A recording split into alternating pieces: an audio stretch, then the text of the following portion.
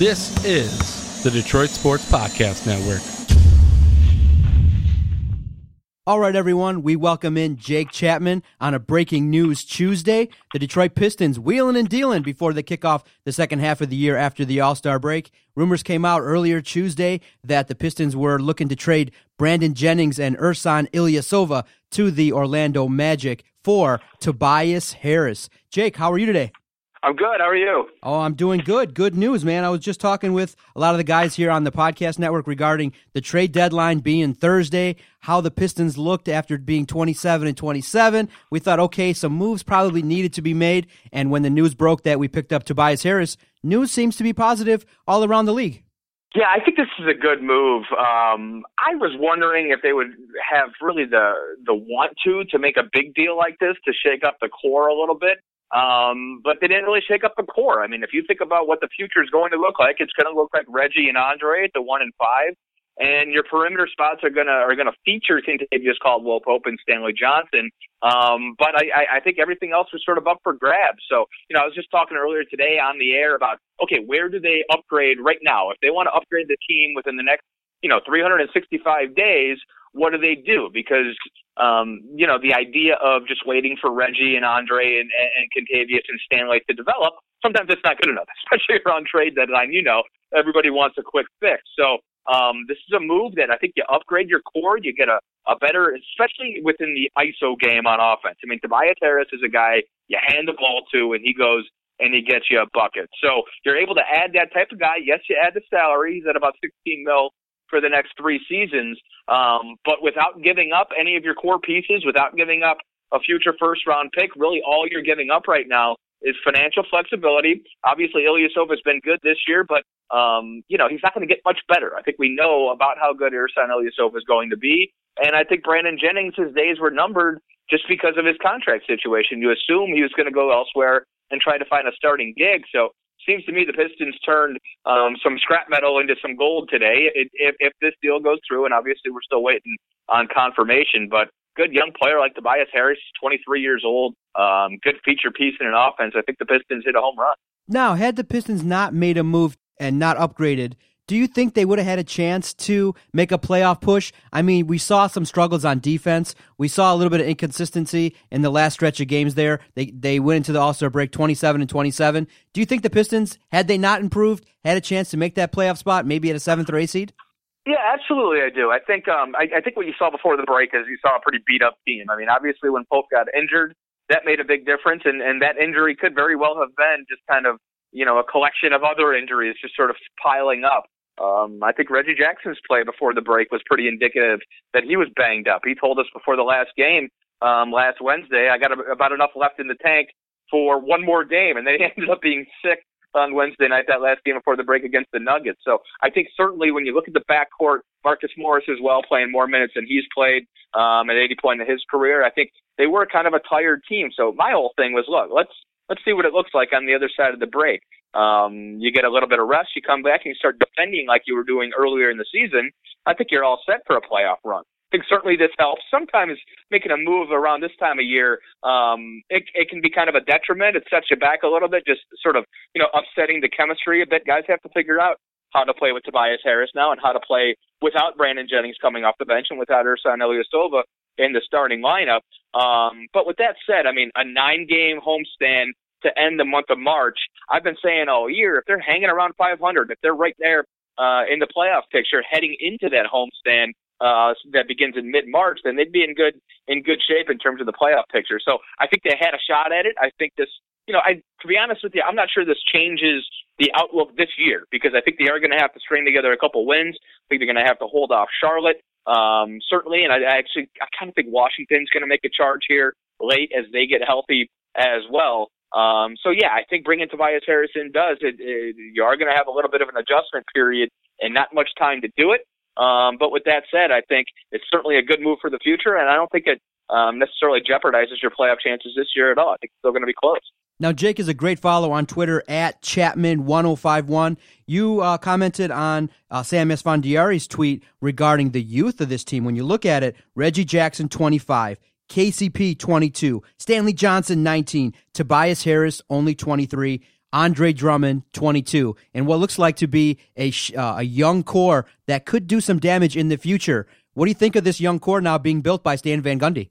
Yeah, I mean, see, that's the whole thing. Like, I think the beauty of it is you look around and you just see teams that you feel like are sort of pressured into making a move. And Stan is not getting any pressure from Mr. Gores. He's not getting pressure from ownership. Even the idea of making the playoffs this year, which we all know will go a really long way in terms of rejuvenating this fan base, that's not. He doesn't have pressure on him to do that either. So to me, this is the way to do it properly, John. I mean, you're building a core of players under the age of 25 who are going to be able to grow together, and you're not saying we got to make the playoffs this year. You're not even saying we got to make the playoffs next year. And obviously, it'd be a big disappointment if they do. But having a group of kids, 25, 26, and under, who you know are going to be able to grow together, and obviously maybe you make a move here or there, that's the way to do it. That's what Golden State did. That's what Oklahoma City did. And do you have Steph Curry or Kevin Durant? Maybe not, but not very many teams do. It doesn't happen where you fix your team overnight and you're good next season. It's just, the amount of times that LeBron James switches cities or you're able to make a trade in the same offseason for Kevin Garnett and Ray Allen. It just doesn't happen that way. You have to build it organically, and I think that's what Stan's trying to do. And I think the best part about it is that Mr. Gores is giving him the time and the latitude to be able to do that. Okay, for those who don't know Tobias Harris's game, comes from Orlando. Speak on what he can do to help this Piston team really make that push in this next stretch of games coming after the All-Star break.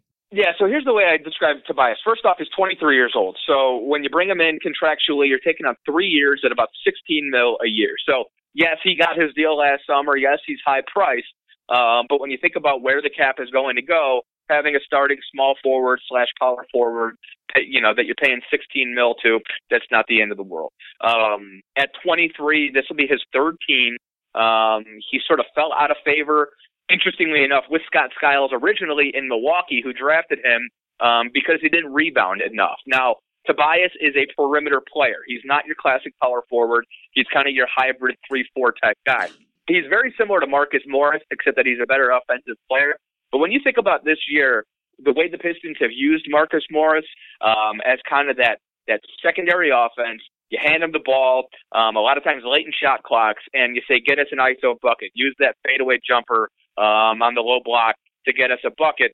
Or that face-up game, that's what Tobias Harris does. So now you have a feature guy in ISO sets who's going to get you a good look. His numbers are a little bit down this season, but largely his usage is down this season. I mean, Orlando added a lot of young talent and a lot of guys who like to shoot the basketball, and that sort of took away from what Tobias is able to do. Not a great three-point shooter. He's 31% for his career, but last season he shot 36, which was by far the best year of his career in terms of shooting the three. So that's kind of a work in progress. Certainly, they're going to want him to space the floor. But if you think back to those Orlando teams, when they made their run with Stan Van Gundy, Dwight Howard in the middle, Jameer and Dwight running pick and roll just like Reggie and Andre do now, and then four spacers around him, a guy like Rashard Lewis, that's what Tobias Harris is here to do. He's going to be a spot-up shooter. He's going to space the floor, and then he's also going to be able to take it down on the block, run ISO sets for him. And the other thing is, look, late in games, we know how it goes. You're going to get a contested long jumper late in games, which is how Paul Pierce made all of his money, which is how Dirk Nowitzki made all his money, how Joe Johnson made all his money. And Tobias Harris is a guy that late in games, it might not be the best looking shot, but he's going to get you a fair look late in games when you need a long contested jumper in the closing minutes. And so I think Tobias Harris is a lot of what the Pistons lacked. I think he's a perfect fit. It's just a matter of whether or not he takes his game to the next level, and whether or not the one thing he has to avoid is being a black hole on offense. When the ball comes to Tobias, a lot of times it goes up next, and Tobias is going to have to keep the ball moving and sort of fit in on the offensive side. But I think it's a home run, man. When you think about what they gave up, Brandon Jennings, who was probably on his way out, and Ersan Ilyasova, who's been really good. I mean, you're going to have to replace his perimeter shooting, particularly within that starting lineup. But, hey, he was going to make $8 million next year, and that was the last year of his deal. So Lord knows, between Brandon and Ersan Ilyasova, they probably weren't too long for the Pistons organization. And now you get another sort of cornerstone you can build around moving forward, a kid who is going to be 24 years old this spring. So Tobias Harris still has plenty of upside. In evaluating the Pistons season as a whole, a lot of people are speaking on and commenting on leadership with the Pistons. do you think it's going to be incumbent upon guys like Reggie Jackson, Andre Drummond, to take this kind of team and make it their own night in, night out? You see the upside. We all see it. But what makes other teams great, like San Antonio, like Golden State, is they bring it night in, night out. And sometimes you're not seeing that with this group. Do you think that this Piston team is lacking leadership, or do you think it's incumbent upon those two guys to take that next step in becoming leaders of this team? Yeah, I think it kind of is lacking leadership, but I agree with everything you just said. I think it has to be Reggie and Andre. I mean, those are the corner pieces of your franchise. Reggie got his money last summer. Andre's going to get his this summer. They're the two closest players you have to All-Stars. The point guard always needs to be a leader on the floor no matter what. I think you've seen a lot of, for me anyways, I've seen a lot of positivity, a lot of positive reaction to that from Reggie Jackson. He wants that role. He's trying to grow into the leader within that locker room. Now, it's difficult, especially for a guy who hasn't been a starter for his whole career and who's only been here since last February. You don't just show up and say, I'm the leader now. You have to show it. You have to prove it. You have to earn the respect of your teammates. So I think Reggie is in the process of doing that. And I do think Andre, he's been here the longest. He knows more than anybody where this franchise has been and where it's trying to get. And he also is the only one right now who's an all-star, who's at that level. So obviously your best players need to be our leaders. It's pretty obvious that, there are different ways to lead a team. It doesn't always have to be vocal.